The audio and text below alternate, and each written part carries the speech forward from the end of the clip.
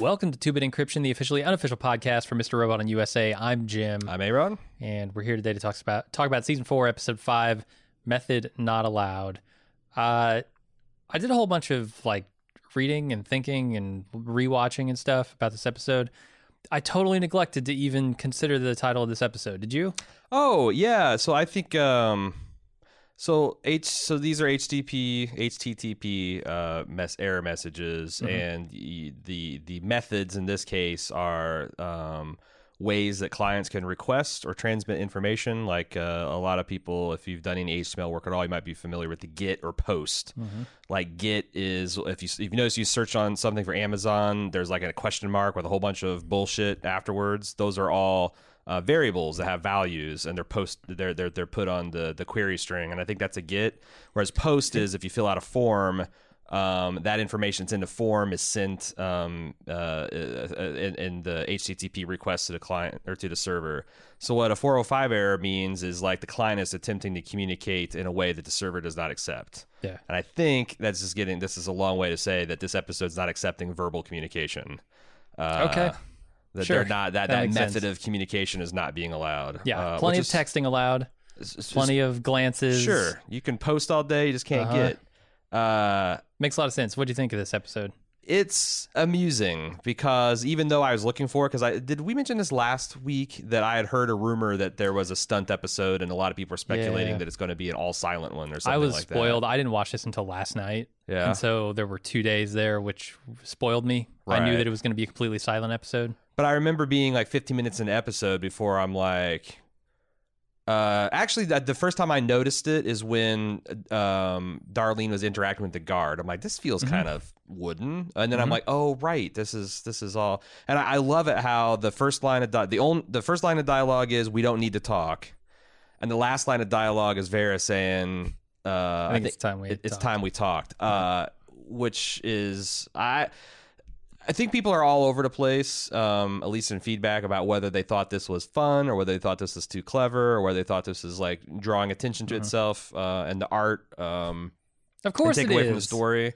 I mean, that's what Mr. Robot does, right? It draws attention to itself with its art. But I thought it worked really, really well, and it might this security guard might go into Hall of Fame he's not too smart and good at his job, and he's not too dumb. He's just like the appropriate amount of on the ball a security guard can be. And, you know, a lot of the tension in the episode derives from whether this guy's going to figure it out or not. A lot of elegant hacks, some good stuff with Dom. I love the Christmas music throughout. I thought that was great.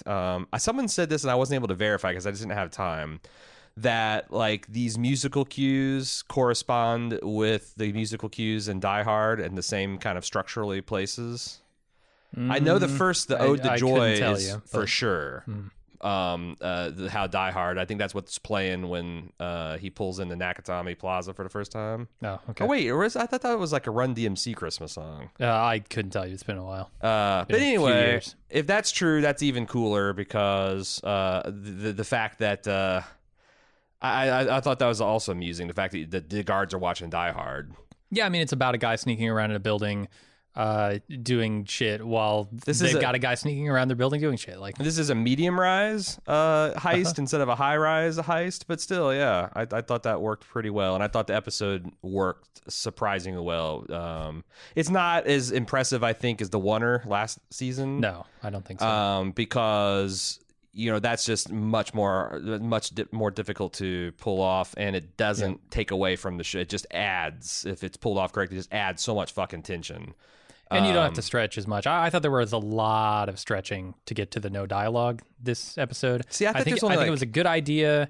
It worked in principle, but there were moments where I was like, what the fuck? Like, Dom's mom not saying a damn word. Before, she was a fucking fountain of speech. You couldn't get her to shut up, and now suddenly she's staring at a TV screen. The kids are in the living room saying nothing as they play. I thought that worked actually well in context, and I'll defend it. But I thought that the two parts that I thought were weird is Darlene interacting with the guard, and then also The police are not shouting at Elliot to stop. Well, that's the other Like, is when the guard and when him is like face to face across that door, that guard's not being like, open the fucking door. Yeah, or and there are a million scenes like that. They had to stretch to get this to work, and I'm not saying it makes it bad because I thoroughly enjoyed this episode.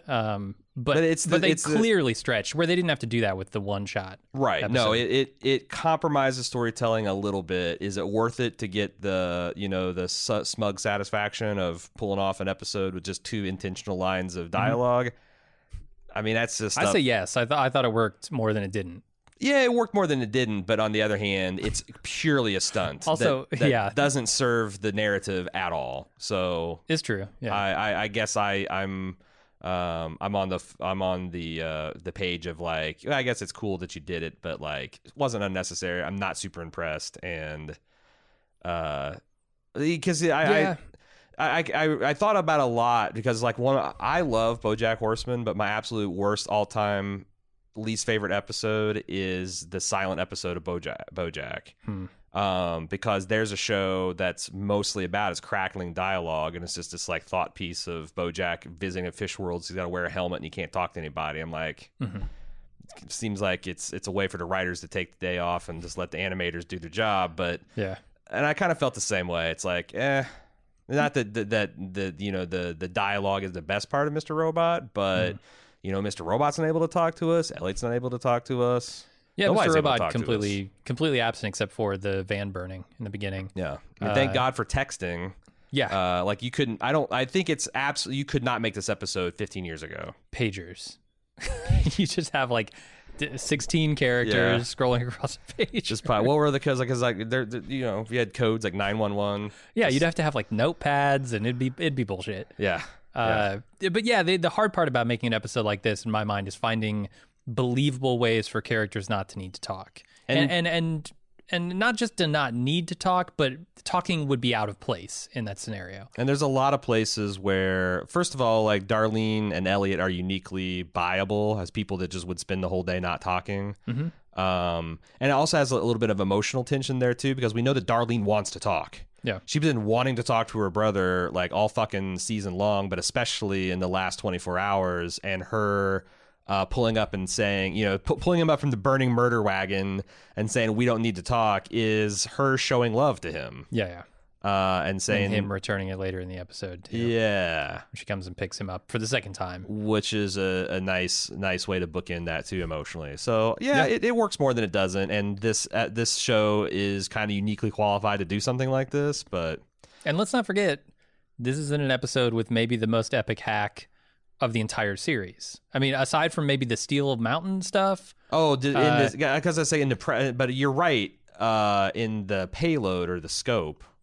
This whole episode is one big hack. Well, aside from the 20 minutes of marathon that Elliot does. But yeah, the whole episode, it's the epic hack scene that I felt we have been missing in season 4 as we come to the conclusion. And it makes me wonder, like, what do they have left in the gas tank? The hacking gas tank?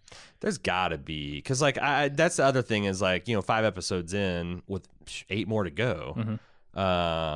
I am kind of feel the same way. Like, this hack can't be the be all. It literally can't steal all of White Rose's money, or it can't be fatal to her Congo plot, or now what? Or where do we go for the next 8 weeks? Yeah. So I'm really curious how they're gonna structure and pull off the rest of the season. Yeah, I guess we'll find out. Quick before we get into the episode proper. Wellick, no body. No body. No confirmation of death. It's true. Still alive? We got that last episode. Still alive? No. I mean, we didn't see it. Didn't see it. Everyone's died in the show, has died very spectacularly and bloodily. Wellick's going to be the weirdo. Wellick is going to be the lone exception. Could be. I'm clinging to my theory on that. Yeah, I think just to be clear, I think you're right too. It's just I noted with grim amusement that literally, because I remember people were like kind of in denial that Joanna was dead.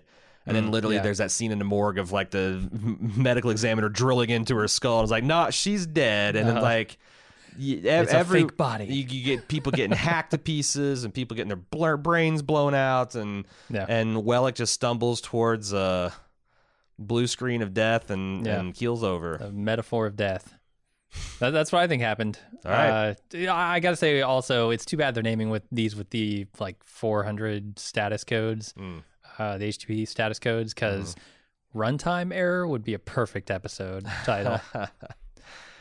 Man, yeah. Also, whoever is the stunt double of I just Rami Malek. Yes, thank you. The stunt double for Rami Malek or himself really earned their paycheck. Yeah. Holy shit. There was a lot of tough physical stunts they had to do. Did you see the video of the person in New York trying to stop Elliot, like the Good Samaritan jumping out in front of Elliot because he saw the police chasing him? Oh, no, that was a real thing? Yeah. Holy shit. Did he fall? Did he trip him? Succeed? No. He just blocked him. And what if someone just kind of like puts a foot out and like, where's my hero of the city? It's like, no, you just actually. Like, we're filming it. Like, yeah, it was pretty funny. Busted up Mr. Malek's face. That's what happens when you film in New York City. Yeah, it's gotta be one tough. out of every million people there is a Good Samaritan. It's gotta be. And that's all in a city of what 20 million? That's all you need. Okay, some housekeeping. As has been the case for a while now, there's a lot of stuff to talk about. One big headliner, Jim Sessa and I have launched an entirely new network dedicated to politics and lifestyle-related stuff. It's called Swizzbold, SWIZZBOLD. If you go to swizzbold.com, you can discover and preview our 2 flagship shows, 3 Right Turns, a political podcast hosted by myself, and One Weird Trick, an advice show podcast hosted by me and Cecily. If any of that sounds good, head over to swizzbold.com and subscribe. Over on the Bald Move side, The Watchmen is a show that needs a podcast if ever there were one, and that's what we do on We Do, The Watchmen Podcast. Instant live takes and talk podcast for club members on Sunday night with a full recap podcast with a full analysis on Tuesdays. We also have Pickle Me This. It's an exciting time. We're wrapping up our season 3 this week with 2 episodes releasing for episode 9 and 10 of season 3 because season 4 begins next week and we'll be ready for it. If you are excited about season 4, please join us on Pickle Me This. American Horror Story Podcast Season 9, the 1984 podcast, comes out every Friday morning. Cecily and I are in a post-Halloween sprint to end the season. There's only 2 more episodes to go. Check that out on the American Horror Story Podcast. Cecily and Alexis begin their regular season coverage of His Dark Materials on Bald Move TV starting this week. Watch the first episode on HBO, then check out their weekly show on Bald Move TV. And on This Week in Bald Movies, we've got Dr. Sleep, which is the follow-up to Stephen King's The Shining. In the weeks to come, we've got Ford versus Ferrari, A Beautiful Day in the Neighborhood, and eventually in December, Star Wars Episode 9. Check it out on Bald Movies. So that's what's going on here at baldmove.com. If any of that sounds interesting, head over to baldmove.com or search for the podcast name wherever you listen to podcasts to subscribe. Okay, let's get into the recap here. We start off, it's Christmas Day. We see Elliot and Mr. Robot burn the van, which leads Darlene to their location, and she picks them up. And we get the first line of the episode, which is, "It's cool, dude. We don't have to talk." There's this traffic cam that probably picked up Elliot, obviously. Then we go over to... Wait, can we stop? I got some things to say, believe it or not. You do? Okay, this is not... There's not much here. Wellick's phone, 12:25 Thursday. Just want to point out for the millionth time that this was actually in the real world of Friday. So the one-off, the one-off conspiracy continues. Still don't know what it means. I just noted it. Okay. Krista. I thought that the other thing is like, do you think that? I thought it was even wordlessly the like kind of Darlene's like panic when she pulls up to the van because she thinks that's her brother's burning inside there, right? Probably. And then he just kind of like, knocks and on the other side of the door. I thought that how that was all staged is really well done. All right, we move on to Krista texting with her boyfriend about meeting her mother for the first time. He's pretty nervous, and she decides, let's make it Christmas for 2 instead. And they seem to enjoy that plan. He's a big emoji guy, too. Yeah, very big. Not as big as Janice. Can I ask you this? Because I don't understand. I don't know. He uses like 5 or 6 emojis. Yeah, he like speaks in like full sentences. Janice just doing a thumbs up. What does the 2 hands stretched out mean? Is that like a hallelujah? Is that like supposed to be clapping? What is the 2 hands out emoji? I don't know. Is it like a praise? Yeah, okay, so it's like a hallelujah thing, or is it like a high five? Double high five? Yeah, high 10?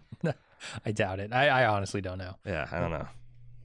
All right, there's some interesting stuff in this scene, which I don't know if this had been floating around or if people just discovered that this episode and put the pieces together or what, but apparently they're doing a 12 Days of Christmas thing here, where every episode has an item from the 12 Days of Christmas that corresponds to the episode number. So in the first episode, there's the dinner scene with Dom and her mom and Janice, and there's a partridge in a pear tree picture behind them. Episode 2 has White Rose's Christmas tree decoration scene where 2 turtle doves can be seen behind in the background. Just like in Home Alone 2. Yes, except they weren't hanging on the tree. They were in the background. Shit. Episode 3 had Vargas stuffing 3 chickens full of drugs. So what is that? For the French hens? French hens, Okay. yeah. Episode 4 had in the wood scene the howl of death, as we called it, as Sam Esmail called it, was heard 4 times, which is 4 calling birds. Those are birds? Debatable. Bullshit. Yeah, but in this scene, Krista. Oh, that's that a bird? That's the death howl for this theory. Just then, you hear it. You hear it. It's stalking it relentlessly. It sounded like a parrot to me. It's got parrot doing a mean wolf impersonation. And in this episode, Krista, in this scene when she's texting, can be seen wearing 5 golden rings on her finger. Where's the maids of milking coming in? Very good question. Let alone the Lord's leaping. I mean, and what are they going to do for the 13th episode? Are they just going to bring them all back? That's every single one in one episode. That's the. I don't know. I mean, we're already on Christmas Day, right? Mm-hmm. So it would be weird if they kept this up after we get past Christmas Day. Well, so apparently the 12 Days of Christmas, Christmas used to be this kind of communal feast that began on Christmas. Oh, that began and on Christmas? lasted well, they for did it 12 wrong full either days. way you look at it. Yeah, then. you're right. You're right. Although, wait a second. Did this start on Christmas Eve, this season? No, the season didn't, but the main narrative, yeah, there's no way to make that work. Yeah. But again, I heard that. I see heard what the they're death doing, howl. and it's clever. This theory's on its last legs. Yeah. All right, we go back to Elliot's apartment. He is dealing with the previous night's activities, both physically and emotionally, and then he researches a hack on virtual reality. This episode, or this scene is weird. And a lot of people have pointed this out, and I have not found a satisfactory explanation for why Elliot's hands are so busted up in this scene and why he is so Didn't he touch Wellick damaged after he got shut? I thought he touched. I thought the blood was from the hands. But you can see all the scenes before this. Elliot's hands are fine. It's absolutely true. I went back and I looked at it. Blood. Do you think they're busted up? No, they're scraped up, and they're scraped up in the identical places where they show them at the end of the episode too. And I don't know if they're playing with time here and showing us like a glimpse after the fact and also before the fact, but that doesn't make sense because why would he be washing his hands in this sink when Darlene comes out? But she's got the wig on, and why would she have the wig on if it wasn't before the hack? I thought he's metaphorically and actually washing the blood off of his hands. Yeah, I mean, he's clearly dealing with the death of Tyrell and the experience he's just had. Yeah. But and I love how he's like kind of like up. starting to crumble, but like his sister walks out of the bathroom and he like instantly springs up because that's why they got a good thing not talking going. Yeah, he's weeping in the corner. There's no way Darlene lets him get away with that. For sure. And then Dom gets a text from Janice, who says she has to deal with the Dark Army's burnt-out van and gather as much intel as possible. Also, Dom, goddamn cookie faker. She's passing those store-bought cookies off in her little shitty Tupperware containers as Dom made. Yeah, why? Shame on you, Dom. Is there just that much pressure from her mom? I don't know. She's got to have cookie and gravy. I thought she had eaten 2 boxes of cookies. I thought she was binge eating cookies when I first saw the scene. No, she's being a cookie faker. Yeah. All right, we go over to Philip getting a text from Elliot that says Tyrell isn't coming to the Deus meeting tonight because he's dead, people. He's dead. The waiter arrives with a message saying someone is outside E-Corp waiting for him.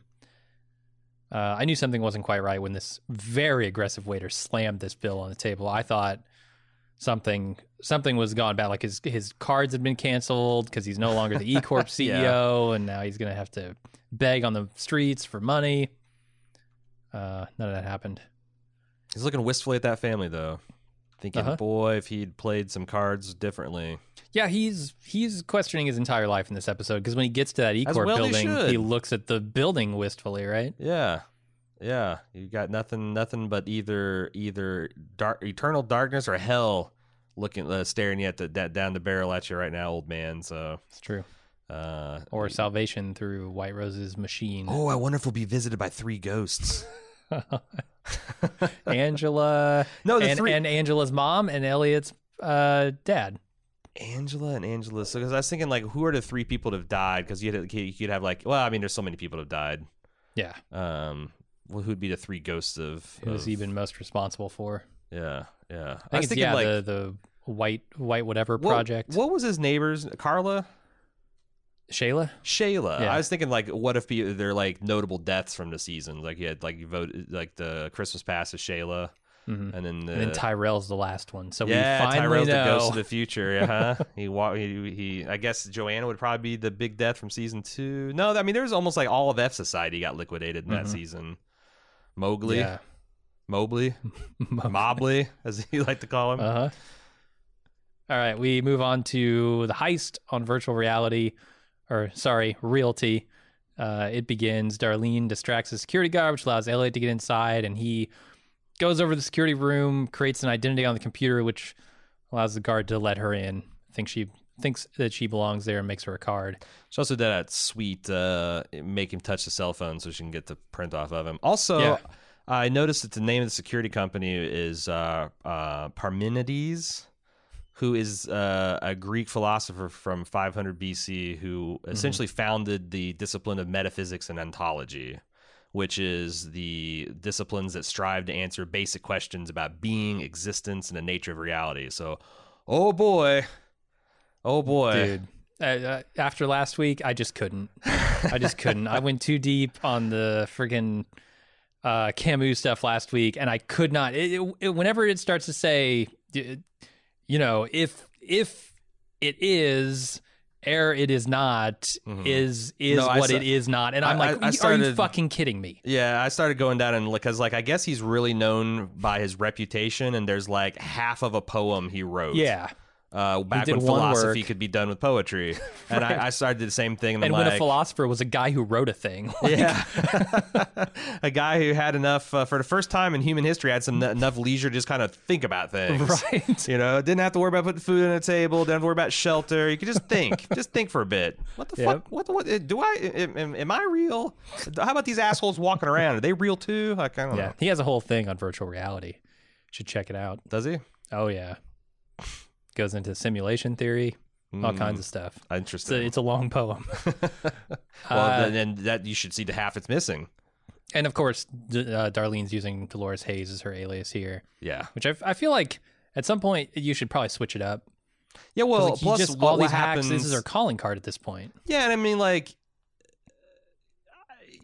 Lolita's not the world's most obscure reference either. Like, when do you get someone that's like, I mean, just from an alias, I doubt it would be something that's like Dolores Hayes, huh? Like, you're not going to be like, that's a fake name, but you're certainly going to fucking remember it. You will, and you're going to remember the face that goes with it. So like Michael Bolton, another terrible alias for someone to remember you. So I don't know. I feel the same.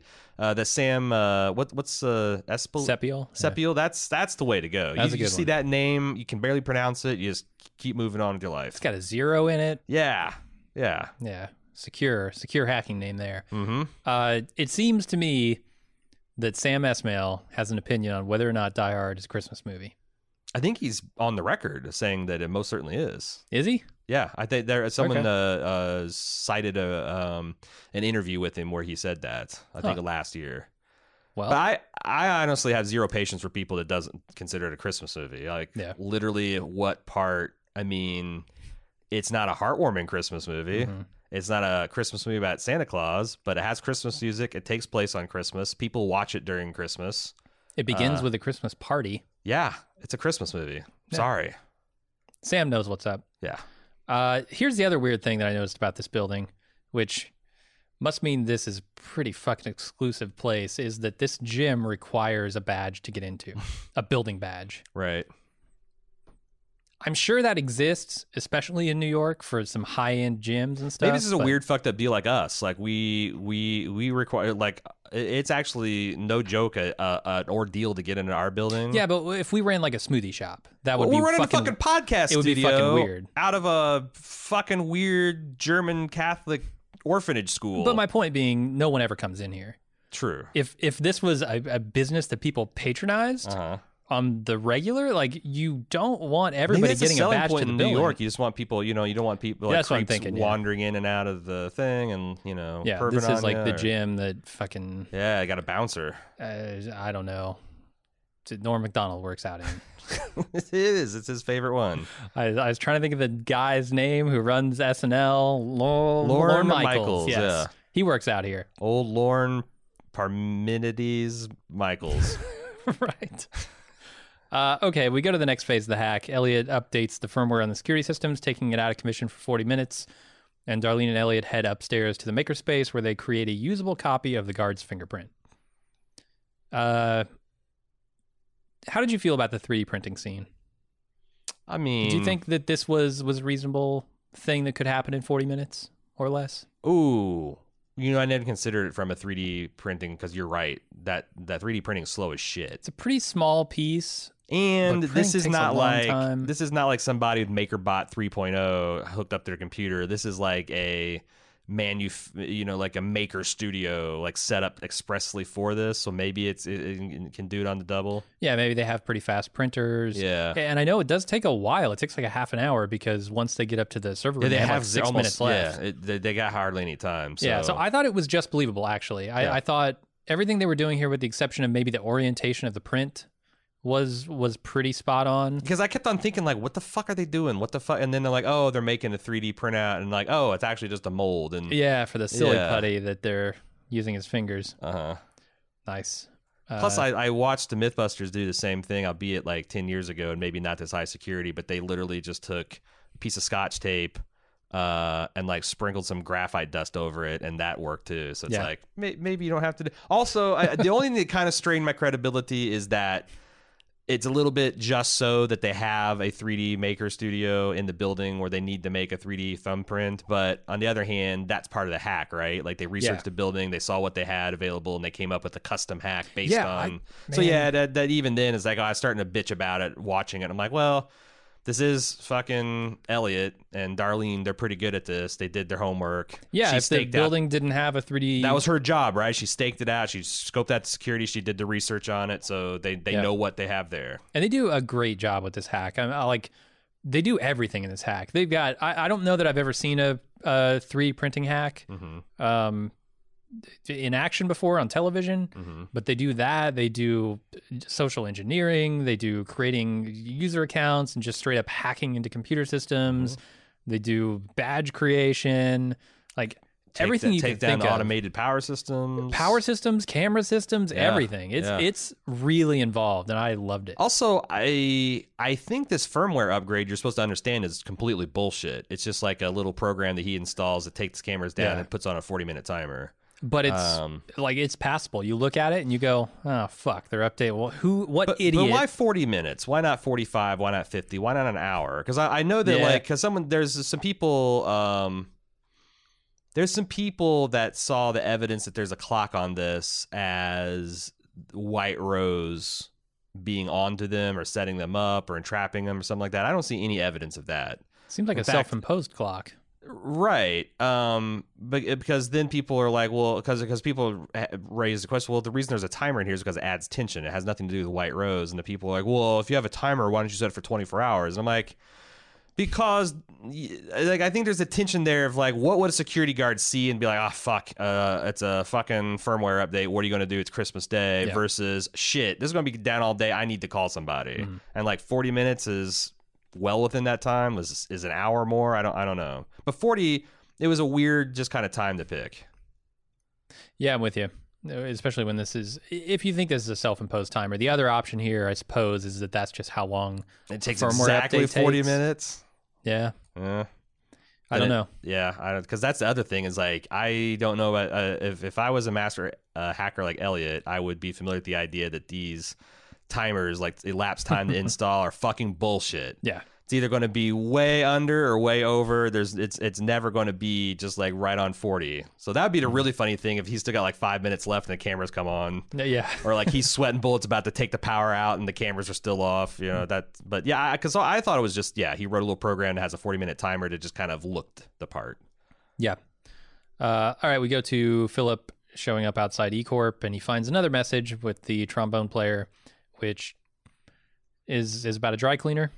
Which I thought he was going to have to go to a dry cleaner to pick up the next hint, but I guess he did. They just didn't but he show brought it it home before he looked at it. That's the other thing. I'm like, wow, that's a lot of. That's a lot. What if the message said, "Stay here for the next 10 minutes"? Exactly. Wait here for a Uber to pick you up or something. Yeah, I had the same questions. Does Philip seem like a guy who picks up his own dry cleaning though? You think the dry cleaning was already waiting for him at his house? I don't think this is his dry cleaning. I think this is all set up by White Rose. Somebody else's dry cleaning? Well, what do you think? They're going to be pissed off. He gave some random black dude playing a trumpet on his fucking dry cleaning ticket? No, are all these people part of Deus? They're all white. Yeah, they're all White Rose contacts, and they have the most elaborate fucking calendar system in the world. You have to go to 3 different dead drops that are completely unconnected, and I did like the scene of him approaching the Big E, almost like prayerful or penitent, like he kind of felt like he's going to hit his knees and start confessing or some shit. Yeah. But yeah, it was good. Like this is his sanctum of power, and he's still the pawn of White Rose. And then we go out to the van site where Dom looks around and then just leaves. But as she's driving, she spots the traffic camera. And her sharp ears pick up a very notable ringtone the deputy's got. That's true. All about she that does bass. use that later. Meghan Trainor so hot back in 2015? 2015. Meghan Trainor? Yeah. Right? Isn't that all about the bass girl? Pretty sure. I don't know. Okay, we My go over girl to pop knowledge superior to yours, Jim. That is 100% true. Factual. Elliot and Darlene continue their hack. They gain access to virtual realty on the 9th floor, where they create a system administrator card for Darlene's alter ego. Pretty straightforward stuff there. We're not to the interesting part yet. Then at the local police station, Dom puts an officer's phone in the donut box to distract her and attaches a monitoring device to her computer. Then walks to her car where she sends a message to Janice saying the DA should have access to the police network now and to look out for red light camera reports. Also, she finds out that Deegan McGuire, who is this, I think, Irish human trafficker who's been going around like getting people out of jail or something. I don't know what he's been doing. I think he's just out. They released him. Yeah. Now they released him. I forget what he was doing before, though. There was some reason that they brought him in. He was smuggling people in and out of countries. Okay. Which I think is the point. Like, the reason Dom can't strike back is because she's afraid of her family. Is she going to make a deal with this guy to kind of like get her mom out of the country, or could be? Because I was thinking like, but I don't think that's enough, because like when she was like kind of looking around all of her nieces and nephews and her mom, presumably this big family they've got, like, are you going to human traffic them all to Cambodia or some shit? Like, it's not like she's just got the one mom, and if she smuggles herself out of the country, then White Rose has paced her whole family. So it's like, that it feels like that's where they're going somehow, like some kind of safe passage guarantee thing. But I don't see quite how it's all going to fit together. That'd be ironic, given that she works for the FBI, and the FBI probably has much better methods of hiding people and getting them out of danger, but like she wouldn't go to them. Well, instead she would go to a criminal. That would be weird. Yeah, like the FBI can't protect you from White Rose, but this random Irish thug can. Yeah. What kind of resources does this guy have? Yeah. I don't know if I'm buying it. Janice is weird. She stabs a dog. Really stabs a dog. It's that dog she got dumped on her desk like a couple episodes ago. I mean, Janice is really weird. Okay. She's really weird. Argument. Yeah. Yeah. I'm not going to defend her weirdness. Did we know that Dom's full name is Dominic? Okay. I wasn't sure if we knew that. I always just think of her as Dom. So then we go over to Krista shopping for the perfect holiday snack and settles on a bag of rolls and a pair of J and Bay stockings. Someone's watching her. Yeah, you're buying them on Christmas Day. I guess this is more of a next year thing, or I guess it's This for is her last boyfriend. minute. Yeah, it's just kind of like funny. Like, look at her. Yeah, like our we cute were going to little go to the couple's parents' Christmas, house, yeah. but Fuck why did fuck she those do old that? folks. Why did she make it a Christmas for two? So it's the first time that's a high pressure. Mm-hmm. Like, first time you meet the parents is also Christmas fucking day. I think it's shitty that she bails on her parents like last minute. Yeah. Because her parents probably getting old. How many more Christmases they got, Krista? You got the rest of your life to fuck this dude in front of the fireplace or whatever. Like your parent, what if your mom dies tomorrow? What if she chokes on a chestnut tonight and you missed giving her last Christmas? Come on. Also, do people just handle baguettes of bread? They did. Just kind of grab them barehanded. Bad and, people do. Like Bad sneeze people. on it and feel, Yes. oh, that's too crusty. I don't know. Jesus Christ, Krista. Like, if Vera saw that, you wouldn't have made it out this episode alive. I think you're probably right. I think that Krista looked around her house, saw that she hadn't done a damn thing in it for Christmas, Right. and said, "What the fuck are we doing? Like, we're not even a proper couple yet, and I'm trying to invite him over for this holiday meal with my family. Let's just have a Christmas together before we do all that shit."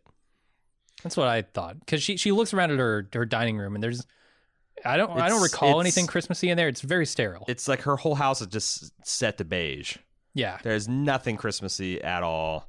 Maybe a small Christmas tree in the entryway. Yeah. But yeah, it's not very Christmassy looking. But yeah, when they look at the kitchen, it's just like not ready for any kind of festivities. Yeah. There's also this youngster in a red coat kind of mad dogging her. Turns out it's going to be one of Vera's child soldiers. Turns out it's a New York rapper, local New York rapper. Is that really? I don't know their name. Is that true? Yeah. Yeah, if we wanted to, we could look it up. Or you, our faithful listener, could look it up for yourself. See, I'm only expert in girl pop. I don't know. True. I know more about rap. I don't know about my New York rap, my East Coast rappers. I know Beastie Boys, and I don't know this guy's name. I wonder if he'll do a collab with Joey Badass. Yeah, there we go. Because since last season, I've become... Oh, fuck. We haven't had a good show-based song since Balky Bartakamoose did the Balky rap. We need a good Joey Badass, and whoever this person is. Yeah, get Will Smith in there Mr. too. Robot rap. So he can do a Men in Black. Yeah, sure. Men in Black hoodies. That's the band name. There we go. Yeah, I like it. Terrible. But yeah, no. Since last season, I've become like a legit Joey Badass fan. Nice. Makes good music. Cool. So we're going into the bulk of the hack here. I'm not going to describe this entire hack because it would take a month. What I will say is that they go into the server room. The guards get alerted to their presence, and they have a little cat and mouse in the server room while they're trying to hack. The timer ends, and Elliot hacks in there and turns the lights off so the cameras can't see them, even after they come back on. Unfortunately, on their way out, the cops show up, and Elliot has to basically sacrifice himself or potentially sacrifice himself to draw them off Darlene. I do find it highly unlikely that these aren't in addition to visible light infrared cameras. Yeah. Like in any kind of sane security installation, they would have just cut to like night vision mode, and it would have been Elliot and Darlene with glowing eyes. Elliot's eyes especially, they're so huge. They look like twin sons of Tatooine. They would have blinded the camera. It. Yeah. It did them no good. It whited out the IR sensors. It just looked like black. I actually like this element of the hack, aside from the fact that, yes, they probably would have IR sensors, but like this is a thing. I don't know how many people know this, but like HVAC control and like lights and basically all the operation of a building, of a facility, done from a remote location over a network. So my sister's job is she from a little office in Indiana, she controls like damn near like all the Dick's Sporting Goods, all the Targets, all the Kohl's. Like, it's so weird to me. So what I think why people do this is because it's a cost normalization method. It's a way to say, okay, we're going to have exactly these costs for our power, for our heating, for our cooling. It also over keeps these managers months. From doing things like, it's cold in here, turn it up to 76. Exactly. And, like a franchisee going, I want it to be 85 degrees in this place. No, they want to keep a particular atmosphere for the customers. They want to control their cost on energy. Plus, there's usually other bundles too, like service and like, you know, if you go with this nationwide company, instead of like trying to find a local HVAC, they've got contracts with the big ones, and you get a deal on that, and sometimes you get a deal on the utilities. Like, yeah, so I thought it was cool. Fascinating. I get to hear about it all the time.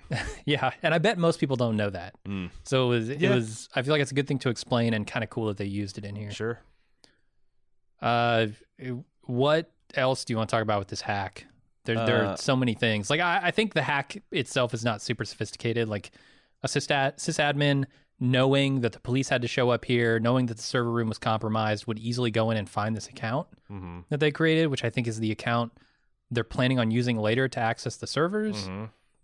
Like, wouldn't you just go in and say, "Oh, this account was created today. Fucking delete it." Well, are they? Because I'm not. That's my question. Is like, what did they gain? They inserted an account. The sysadmin account. But are we going to understand it? Like, did he do like a 5.9 deal? Like, did he encrypt all that information too? Like, with the access? It's possible they just took some information with them. Yeah, so they won't need it. But like, the security protocol should say, if you have a breach like this, it's time to update everything. To restrict access heavily. Like, this hack, not only that, having got caught shouldn't work. Yeah, because it's also like all this shit will be logged and audited, and like you can just, I mean, maybe Elliot, they didn't show that, but maybe Elliot could wipe the logs as well. But like, yeah, if it'd be pretty trivial to see a new administrator account that's been added in the hour that you think that the hack took place. Right. But like I said, I don't fully understand what they did here. They did something to White Rose's Cyprus bank accounts, which we're supposed to understand is a major blow to her.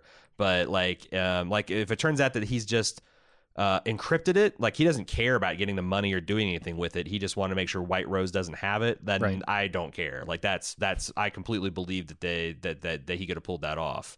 If like 24 hours from now, him and Darlene finally get it to a terminal and they're like, oh, now we can do. That's I mean, there's a possibility all this. that maybe that happens and it just doesn't fucking work. Maybe this hack doesn't work, right? Like, I mean, next episode, status code is going to be called not acceptable. Yeah. Which I could see being a number of things. It might be not acceptable that Tyrell doesn't show up to this meeting. It could be not acceptable that the credentials they give this server are not acceptable. That Vera gets his mitts on his therapist. Sure. Lots of unacceptable things happening here. But yeah, they might do more with this hack than we think they did, because they don't really show us the conclusion of it. They show them making an account, and then Darlene finishes up, and then they leave, and we don't really see what they're doing. And I mentioned this like in the beginning, but I also really liked how they wrote this guard. You know, this guy's chilled out on a Christmas, but he's not stupid, but just like these things just kind of keep. This is funny. Let's call the cops. A panel open, a handle up when it shouldn't I did be. think it was uncharacteristically sloppy of Elliot to leave that panel open too. Yeah.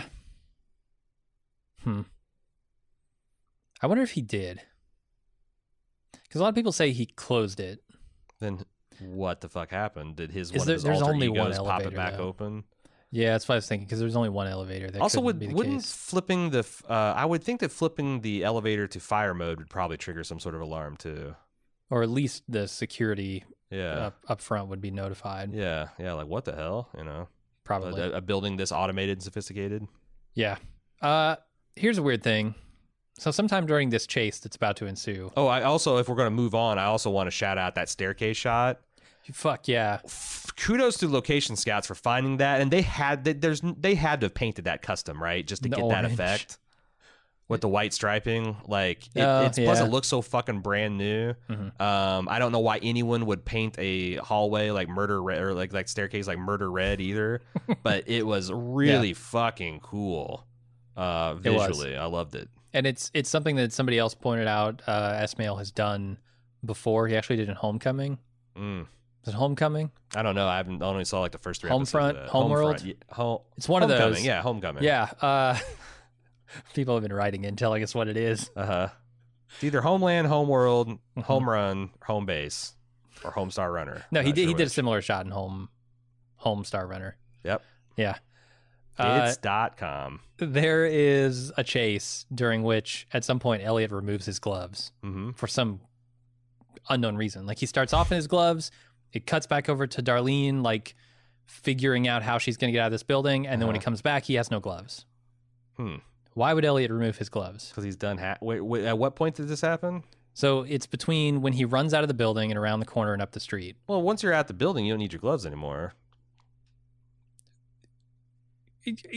Why not? Why not? Wait, you think these were like the gloves he was wearing are like it's latex? Cold out there. They're like latex gloves. They were like crime they weren't gloves. Latex. No, the gloves he was wearing when he's doing the hack. They were thicker than latex. Yeah. Huh. I thought they were just black latex, like murder No, gloves. they look like actual gloves. Okay, well, I don't know why you would remove your gloves, but I don't know why you fucking just go outside in New York City on Christmas Day with a fucking hoodie on either. Like this guy doesn't sense cold apparently.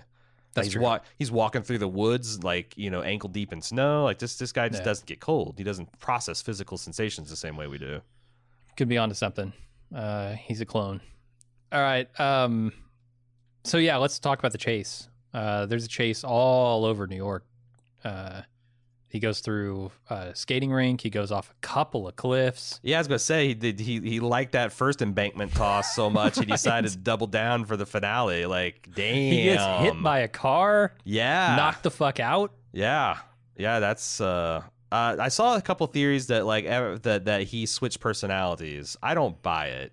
And I don't know why it matters. Right. Yeah. I just think that just people are like it's kind of like we were talking about last week about people not following the whole Elliot and Mr. Robot and how they can stand in different places, but they're still like one per. I just feel like that some people are just trying to, you're trying to really wiggle this puzzle box to and fro to get it to open. But I don't see any evidence of that. I think he just concussed himself. Mm-hmm. Now I don't know if that will play out the rest of the season. Like if he'll have post concussion syndrome to kind of struggle with, or if that. Blow to the head can like alter your personality. Is there going to be some fourth? Kind of, well, oh shit, there's a fourth. Right? Maybe. It's the security guard. He was never in any danger. The police chasing him are both alters. I really liked. I really liked his running across the ice rink. I thought that was really funny. Yeah, a la Home Alone. Yeah, which you can't not see when you know their snowman's name and all the Home Alone references. Sure. There's a sign. So everybody loves Elliot running. I love Elliot running. The internet fucking loves Elliot running. He like runs Tom Cruise intense, but without any facial expression whatsoever. Yeah, and he does it forever. Cardio, and takes a beating doing it. And he's able to outrun these cops, which good for him. Sure, the only two cops in New York City. Yeah, they call in the cavalry eventually. They eventually do, yeah. There. I noticed in the background there was a sign for a reindeer trot 10K, which I thought was pretty funny. Well, there's takes off. There was people. I don't know if they're joke or serious, but they're planning on recreating Elliot's dash, like do the Black Hoodie marathon. Yeah, a little 5K run through New York City. It's actually pretty. It's. I know that there was a lot of playing they did with the real life locations where it's like there was something like on 82nd Street that they photoshopped to be 56th Street because, they wanted him to run a long distance but not like literally run the length of Manhattan. Yeah. But I wonder how doable that is. But yeah, that'd be a nice Christmas Day fun run. If someone I could see that becoming an annual thing. The running of the Elliots. Yeah. The running of the hoodies. Definitely.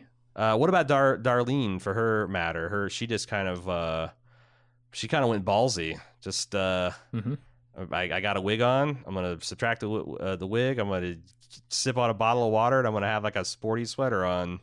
Yeah, it's a good thing.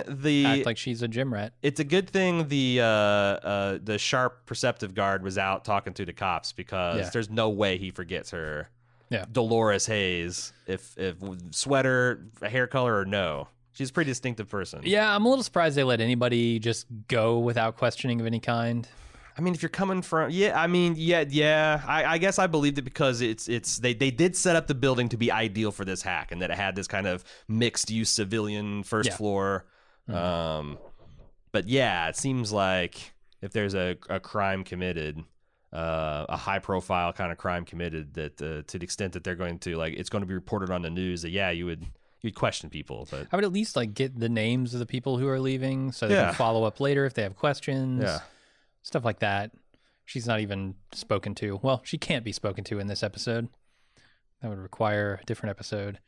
The cops stop the bus and pick back up the chase. Darlene goes out and gets this car, with her stolen car, which is hilarious to me that she walks out of the building she is hacking into a stolen car right in front of a whole squad of police.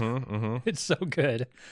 She goes and she tracks Elliot on the GPS again, and she ends up picking him up after a brutal fall right over a bridge. And they hold hands on the gear shift. The old gear shift hand holderoo. I mean, the whole chase scene feels absolutely ridiculous to me, but in a good way. Like the kind of like, I can't believe this is happening, but I'm so into it. I will say that now that we've recapped it, it feels like we've made half a dozen kind of like, this doesn't really make sense exceptions shrug. Are they getting away with that because of the stunt nature of the episode? A little bit, yeah. Because I'm trying to think of other hacks where it's been this kind of loosey-goosey with everything kind of lining up just so. And also just the nature of the hack. It's the biggest, probably the biggest hack we've seen on Mr. Robot. This is supposed to be a death blow to the White Rose.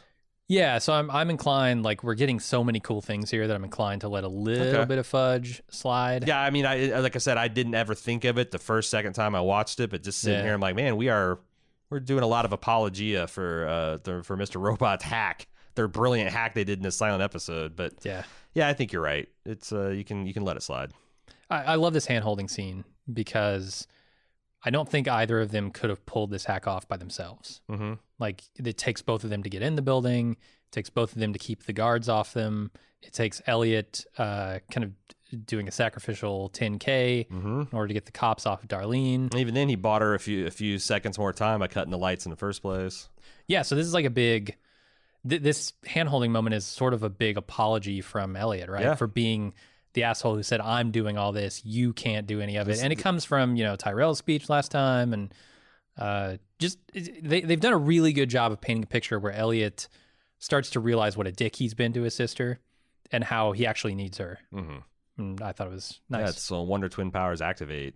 Yeah. It'll be interesting to see if this fundamentally changes their relationship or if Darlene will be murdered next episode, depending on how emotionally abusive Sam's feeling about his audience.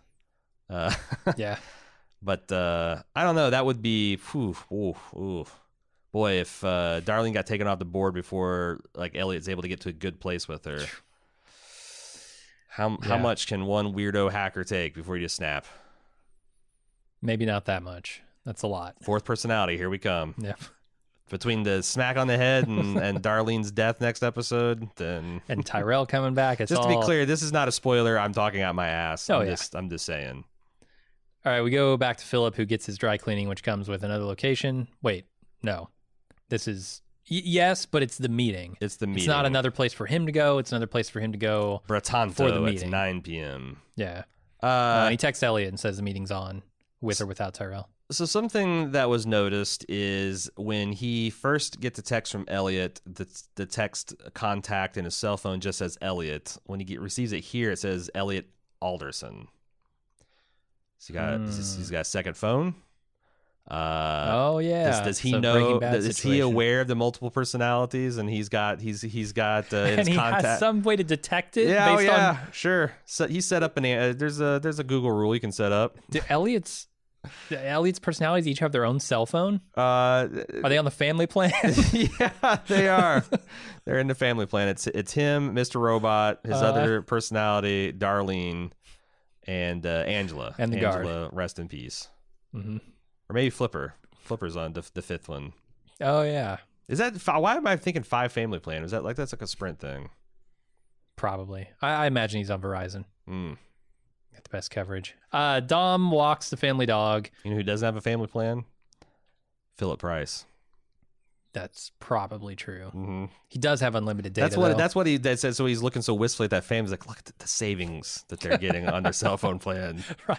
God, if I could only made it work with really kicking himself there. Yep. So Dom walks the family dog. She's super paranoid that she's being watched. That dog is a chonker too.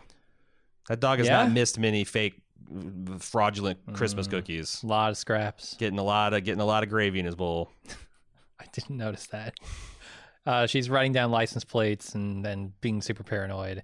She returns to her parents' house where she receives another text from Janice telling her she needs to find Elliot and Darlene, who Janice labels as a couple troublemakers. They sure are.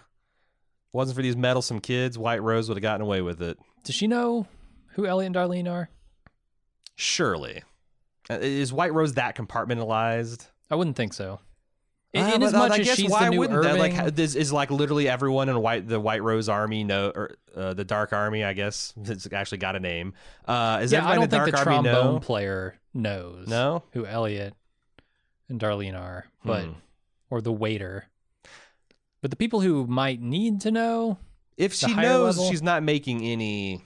She's not saying anything, and I think Janice is the type to make a snarky thing. It's like it's your girlfriend and and her brother, you know, something like that. So like I don't think Janice knows. Okay, and I think I'm okay with that. I'm okay with a vast worldwide shadowy organization not being a little bit compartmentalized. Mm-hmm. And then we go over to Krista taking her grocery haul back home, where Varga is waiting for her. Vera. Varga, yeah, Okay. Vera. She drops the groceries and he says it's time they talk. And it's the last line. There's the first line of the episode and there's the last line of the episode.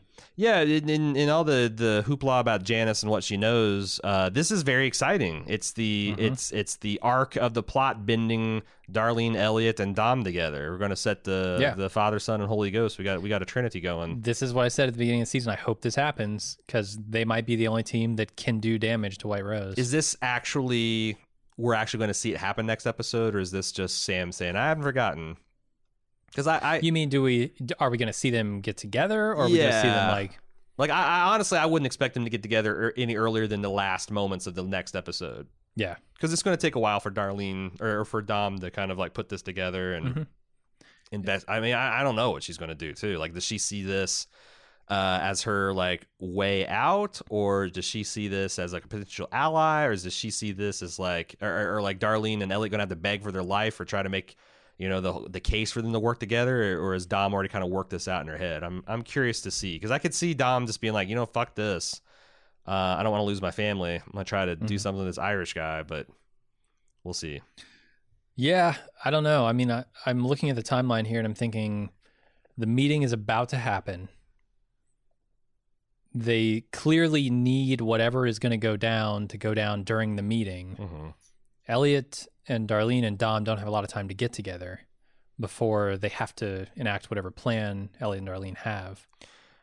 Plus, I mean, we talked about this a little bit last week, but Tyrell missing from the meeting is going to fuck things up, right?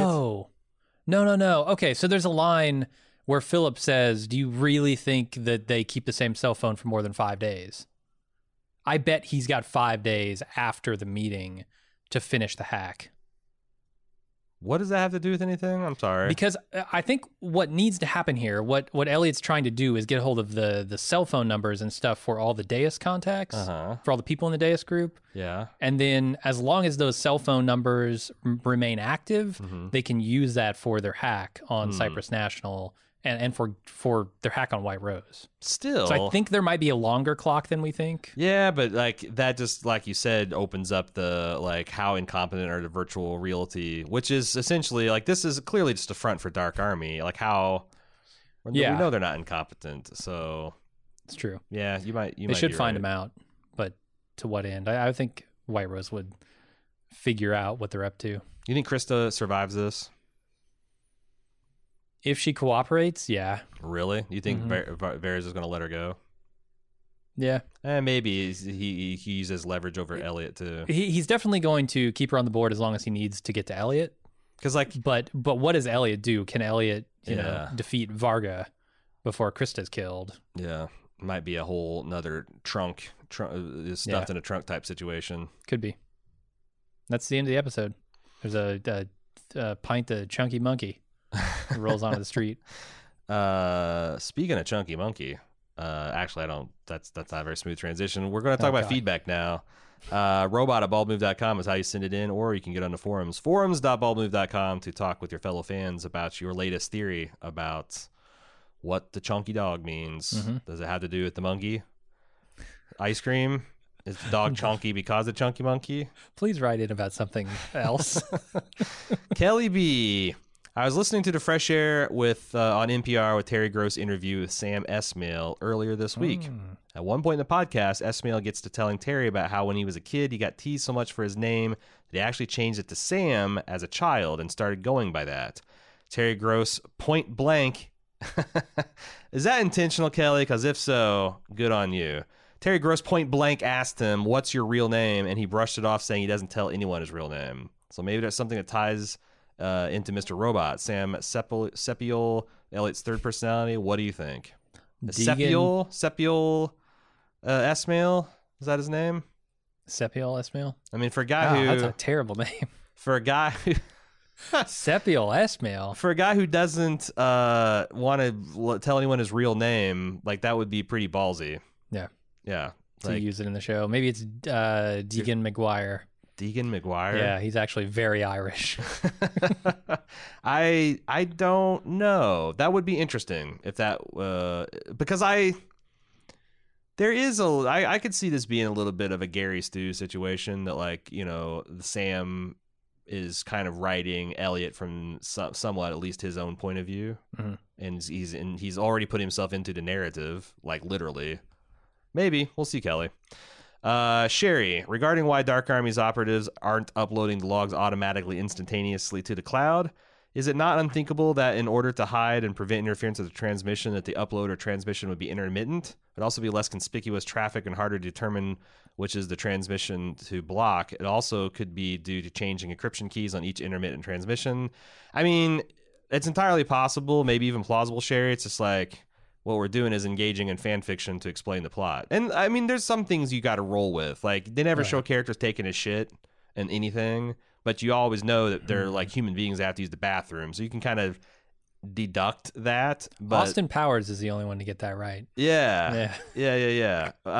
Tom Arnold shit.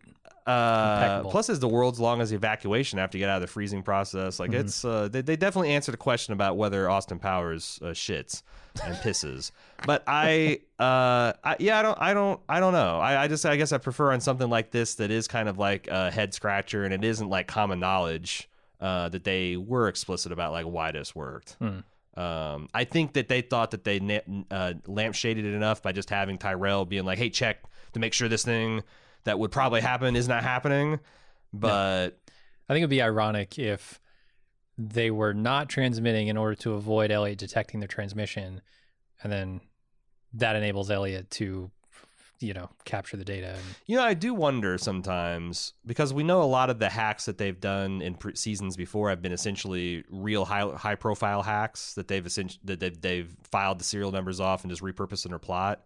I wonder if they're out of those now, which is why these feel a little bit more nebulous. Yeah. Like, there's no fucking way this is based on any kind of real life hack. Or at least I didn't see any in the research I did.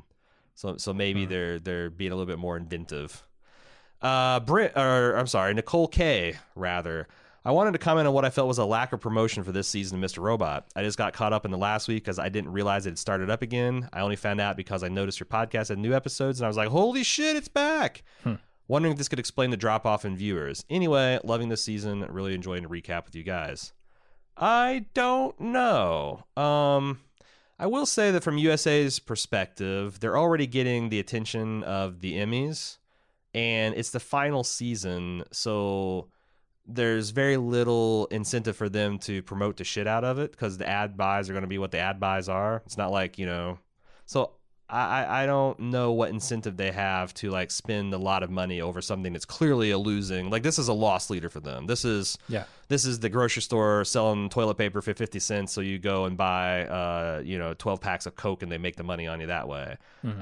This is USA to literally buying clout with a Emmy award winning and nominated series. So it's hard to square that. And also, like, I very rarely watch commercials nowadays. Like, ever since I've kind of given up football, that was almost the only live television I was watching. So like almost everything, not much in TV catches me by surprise, or movies, because it's kind of our job to keep up on that. But but yeah, like finding out about new series and shit. I usually find out about that stuff when like it hits my Netflix front page or whatnot. So or people in the forums talked about a trailer that came out or something. Yeah, people usually are pretty good about letting us know something's coming up because it's like, are you going to cover it? Yeah. But a good theory. Brent from San Diego, nice Halloween week touch for the Easter egg of Murnau's Dry Cleaning. Director of maybe the greatest Dracula adaptation, F.W. Murnau, and he's referring to Nosferatu here. Whoa. Okay. So yeah, you could probably get some points on Reddit on that one. Some real internet points you can cash in on the Karma Bank because I haven't seen that anywhere. The Tim Burton Christmas Halloween adaptation continues. Seb has a couple of observations for us. I love the baby buggy full of cans speed reference when Elliot knocks it over as he's trying to escape the cops. I didn't even catch that. That was pretty good. Nice of them to be playing a Josh Groban song at the ice rink as Elliot is his biggest fan, as we learned last season. So I'm not fully familiar with all the Josh Groban Easter eggs, but what I understand is that Angela's ex-boyfriend was a big Josh Groban fan. So that was kind of the douchey one from All Safe. Yeah, and that was like commented on. And then in season 2, when they're broke up, Elliot goes to call on her, and she's wearing one of his shirts. That it's a Josh Groban shirt. And I think he did Josh Groban album is one of his fake albums that he burns when he's done with a hack. And then now we've got Josh Groban showing up in the ice rink scene. So the quadrilogy is complete. Love the energy the episode injected into the season. The orange staircase shot was amazing. Felt like a good follow-up to the previous heist episodes. Very weird to have zero Christian Slater, though. He is like in like 3 seconds of this episode. Yeah, the very beginning. Where they're burning the van. But that is odd. Hopefully Dom seeing near the end means we're finally going to get that team up that you two have talked about with her and the little what little of F Society remains. Hope so. From your mouth to Sam Esmail's ears. Also, have you two ever seen the episode descriptions that are on Amazon? Yes. I really hate whoever writes them with a passion. I love them. I think it's funny. It is, and you don't want spoilers in your descriptions anyway, so what they do is really good. Like this week, so this week's was, and it's all written in like internet leaked speak. There's no capitalization, very little proper punctuation, but it's no xmas lolz for Dom. Darelliot, which I like that. Darelliot gives a runaround. Krista plays hookie. Quiet please, the show is on. I think they're great. I think they're fun. They're not as... The greatest episode descriptions of all time are on Mad Men. Because it's so completely vague. Yeah. You hardly even know who's in the episode. It'd be like, Don pours a drink. Peggy opens a briefcase. Like, it's shit like that. And the next time ons were even better. Yeah. But this is giving him a run for the money. Rick and Morty's got some fun episode descriptions too. They're all like super bro-y college, like, yo dog, Rick's really fucking pooches it in this one, or like I like watch on Blu-ray, so I haven't seen those. I'll check them out. I like when they have a little fun. As someone that writes show descriptions professionally, I like when I see other people having fun with them. Ryan C, one quick theory I wanted to send to you, found via Reddit. Via user Bastardless Sword. So the theory is that season 1 and 4 are very similar structurally. Do you want to like kind of go over this theory? Are you familiar with it at all? Yeah, I took a couple of glances at the similarities. Okay, so peep this. They're saying, and this makes sense because this season was kind of pitched as an undo, like a reset. So like it following the same track as the original 5-9 hack is kind of cool. And their motifs, hello friend and goodbye friend, like they're bookending this thing. Episode 1 similarities. In season 1, Elliot's owned by Tyrell. He's quote unquote captured, and it seems like things are going bad, but Tyrell ends up offering him a job at E Corp. In season 4, Elliot is owned by Price. He's captured and seems he's going to die, but he's saved at the last moment because Price wants to offer him an alliance. Season 1 also starts with "Hello, Friend," said by Elliot, and season 4 episode 1 ends with "Goodbye, Friend," said by Sam Esmail himself. In both episodes, Elliot hacks a pedo and destroys his life.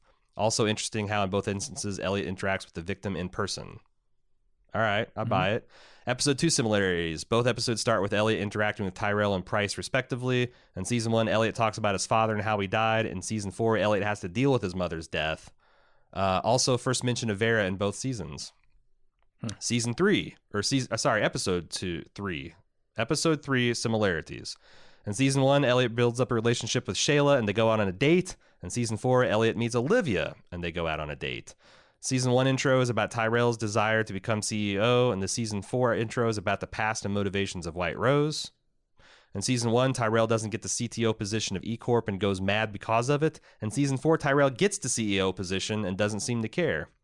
On both episodes, Darlene and Tyrell broke into Elliot's apartment, respectively. I think these are the only 2 instances where someone broke into his apartment. It's also the episode where White Rose finds out that he goes crazy because he is going to be CEO. Is that true? No, well, knows that Philip won't be. I think that's the same episode. I don't know. Episode 4, similarities. This is the weird episode in both seasons. In season 1, Elliot has to deal with quitting morphine and he dreams all that weird dream shit. In season 4, well, the episode is weird. You just have to admit it. I'll admit that. Yeah. Episode 5, similarities. In season 1, this episode is the one where Elliot infiltrates Steel Mountain. In season 4, Elliot and Darlene infiltrate Virtual Realty. In season 1, Vera calls Elliot at the end of the episode and tells him that he knows Elliot is the one who gave him the anonymous tip. In season 4, Vera appears at the end of the episode and speaks to Krista. Both episodes set up Vera's importance in the next episode. Now that we know that there is a pattern being followed, or at least to the extent that the 12 days of Christmas is being followed, this bastardless sword looks ahead at the weeks to come. In episode 6 of season 1, he predicts that the episodes are going to be Vera focused. In season 1, Vera kidnapped Shayla and forced Elliot to release him from prison. It seems that the episode in season 4 will be about Vera kidnapping Krista and forcing Elliot to do something for him. Also, Price may receive bad news from White Rose. Seems likely, since he set up this meeting to hand off and then his boy's not going to show up. Yeah. Season 7, or episode 7 theories. This episode mainly is focused on characters other than Elliot. Elliot has to deal with someone's death, perhaps Angela, Tyrell, Krista, or all of them. We may see glimpses of Elliot's third personality, represented by violent behavior, based on the scene where Mr. Robot threatens Romero. If Price and Tyrell are linked, we may see Price murder someone, maybe White Rose's assistant, based on the scene where Tyrell kills his boss's wife. If Krista's still alive, we may see her as a more loyal character towards Elliot in the ending of the episode. Episode 8, Elliot meets White Rose, so that might be a big meeting.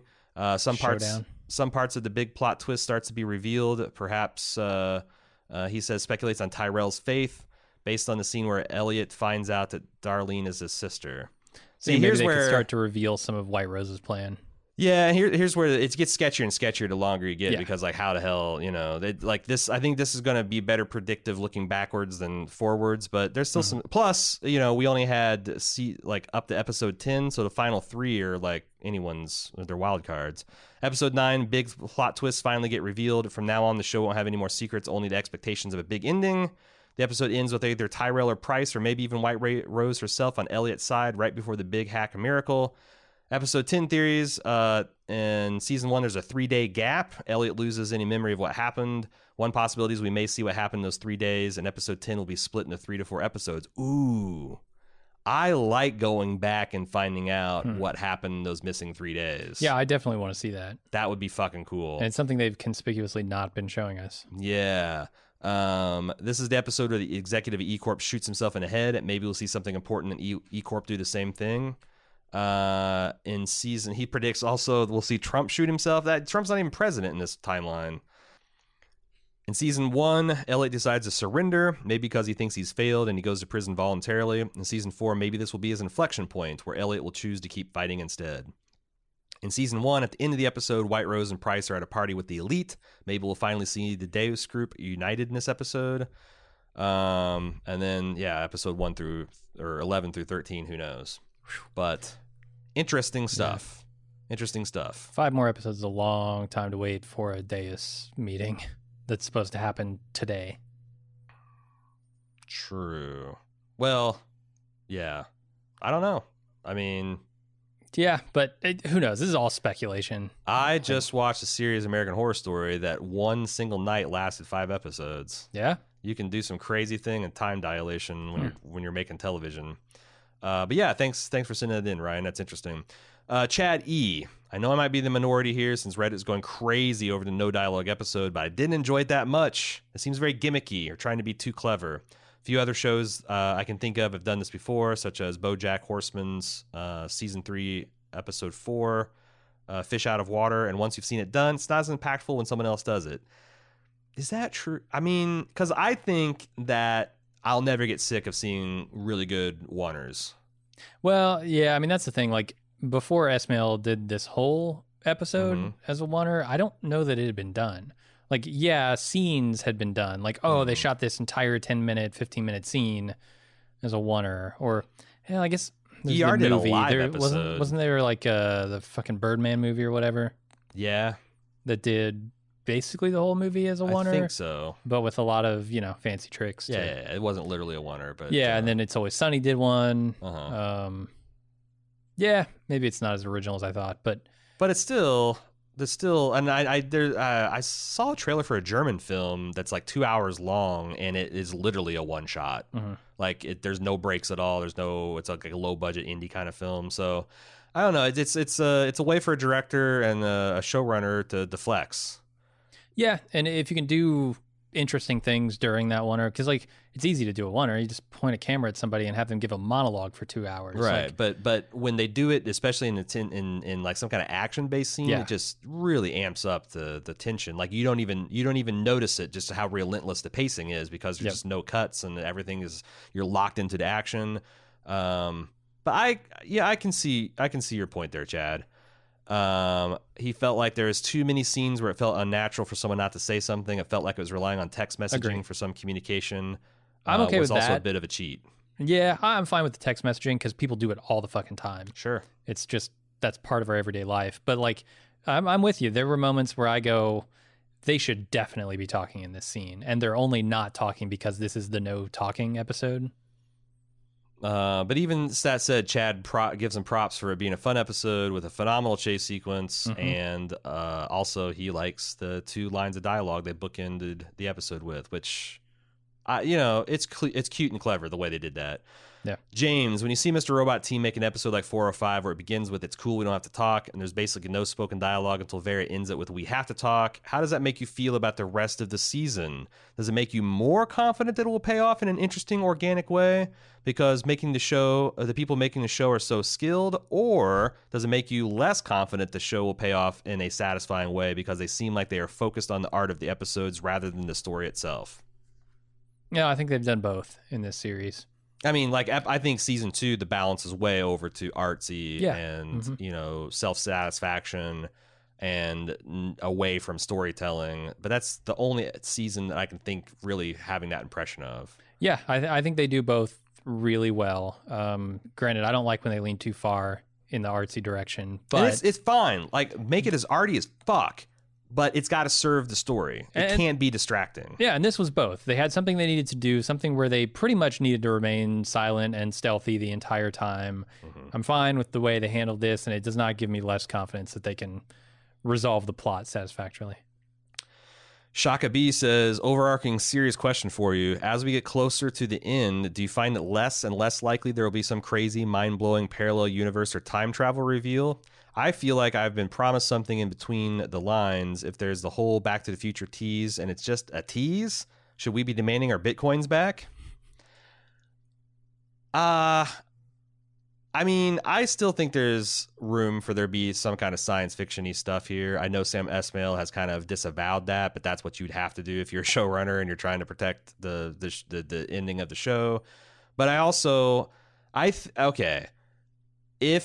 he does what he wants to do and he pulls off, because he's also promised that there's some kind of like in brewing since the beginning, mind-blowing plot reveal that will instantly make sense in retrospect, but has been completely hidden in Submarine until now. I think if you pull that off, you don't need a DeLorean. But if that fizzles, you might need a DeLorean. And if there's no DeLorean that comes roaring up, I could see some people being disappointed. I mean, for me, it's all about, I need someone to believe that there is a DeLorean, whether or not there is one. That person has to be White Rose. Like if I think something in White Rose's plan has to be fucking epic, whether it works, whether it doesn't matter, whether it's real or fake, whether she is delusional or on to something huge, it has to be huge. That's the only way they're not going to satisfy me is if they don't have White Rose believing something big. I can get behind that. Matt K with the final final feedback of the week. Last week's episode 404 wasn't quite my cup of tea, but 405 absolutely was what I was looking for. Do you think that Vera is simply in this season as a wild card to be used when Elliot's presumably at the end of his rope later on? It seems like Elliot's on the path to succeed, but obviously White Rose will have roadblocks along the way, and Vera seems like a tool for the writers as an unexpected trump card against White Rose, even though he's built up to be another antagonist. I think this is a bingo right here. It's the one bit of chaos that White Rose can't account for. This guy that just like comes boomeranging in from earlier seasons, and maybe he just whacks two Dark Army soldiers, or they get in a gun battle and lets Elliot get away. That might be the edge he needs. Yeah. And it's not something. Also, there's something significant about his third personality hearing this information and keeping it to himself too, I think. That will probably plug into the plot. But yeah, I think you're on the right track. You feel the same there, Jim? Or yeah, I mean, they reintroduced him for a reason, and I don't think it's just to fill time. Well, they need to have 5 more episodes, or wait, they got 13 episodes instead of 10. One thing I haven't heard you mention is this season's supposed to be 13 episodes. There's still a surprising long way to go, and they can end the series on the 22nd of December with a double episode, or the 29th for a New Year's Eve episode. Was it this or The Mandalorian that we found out was actually going to take the week of Christmas off? Is it Mandalorian? I remember we were looking in, because that's something, honestly, we're worried about. Like, I don't want to come in on Christmas Day and record a Mr. Robot podcast. I hope you guys understand that. I think that would be really a bummer for me. I don't want to be Elliot running through downtown Cincinnati trying to get an MP3 encoded and uploaded to the virtual realty servers before Santa Claus comes down the chimney, you know? Yeah. The way I understand it, there are only 12 episodes this season. Really? I heard 13 too. And the final one is going to air on the 22nd of December. But I could be still wrong makes about us that. have a podcast due on Christmas Day out. Yeah. I don't know. We'll have to figure that out and see, because we will probably delay the release of the podcast in that case. If it's because statistically, there's not a lot of people listening to podcasts on Christmas Day. I know they exist. Maybe some people just that they need podcasts to get through Christmas Day, but highly unlikely that we'll be producing one on that or Christmas Eve. And there's no way I'm going to do a finale episode in less than 24-hour turnaround. So we'll see. Well, there might be some like digital coal in people's digital stockings. How about the day before Thanksgiving? Day before Thanksgiving? Doing one then? Yeah, I mean, it's like Thanksgiving's a 4-day weekend, man. Like we're going to turn it into a 5-day weekend. No, I'm with you. Okay, so yeah, we won't puss out on Thanksgiving, but Christmas probably. All right. Somehow I thought, I was telling Jim before we sat down, this is going to be like the world's first 30-minute podcast on an hour-long drama, and we still went an hour and 20 plus on it. How? We talked an infinite amount time longer than the episode itself did. Yeah, that's fine. We can't keep getting away with this, Jim. I think we can. Someone stop us. Robot@baldmove.com. You can also get on the forums to express your concern with our mental health at forums.baldmove.com. Thanks everybody for listening. We will see you back for next week's episode, 406, HTTP error number 406. It's not accepted. Yeah. Or something. I've got it right here. Not acceptable. Not acceptable. We'll see you then. Until then, I'm a.Ron. I'm Jim. Later.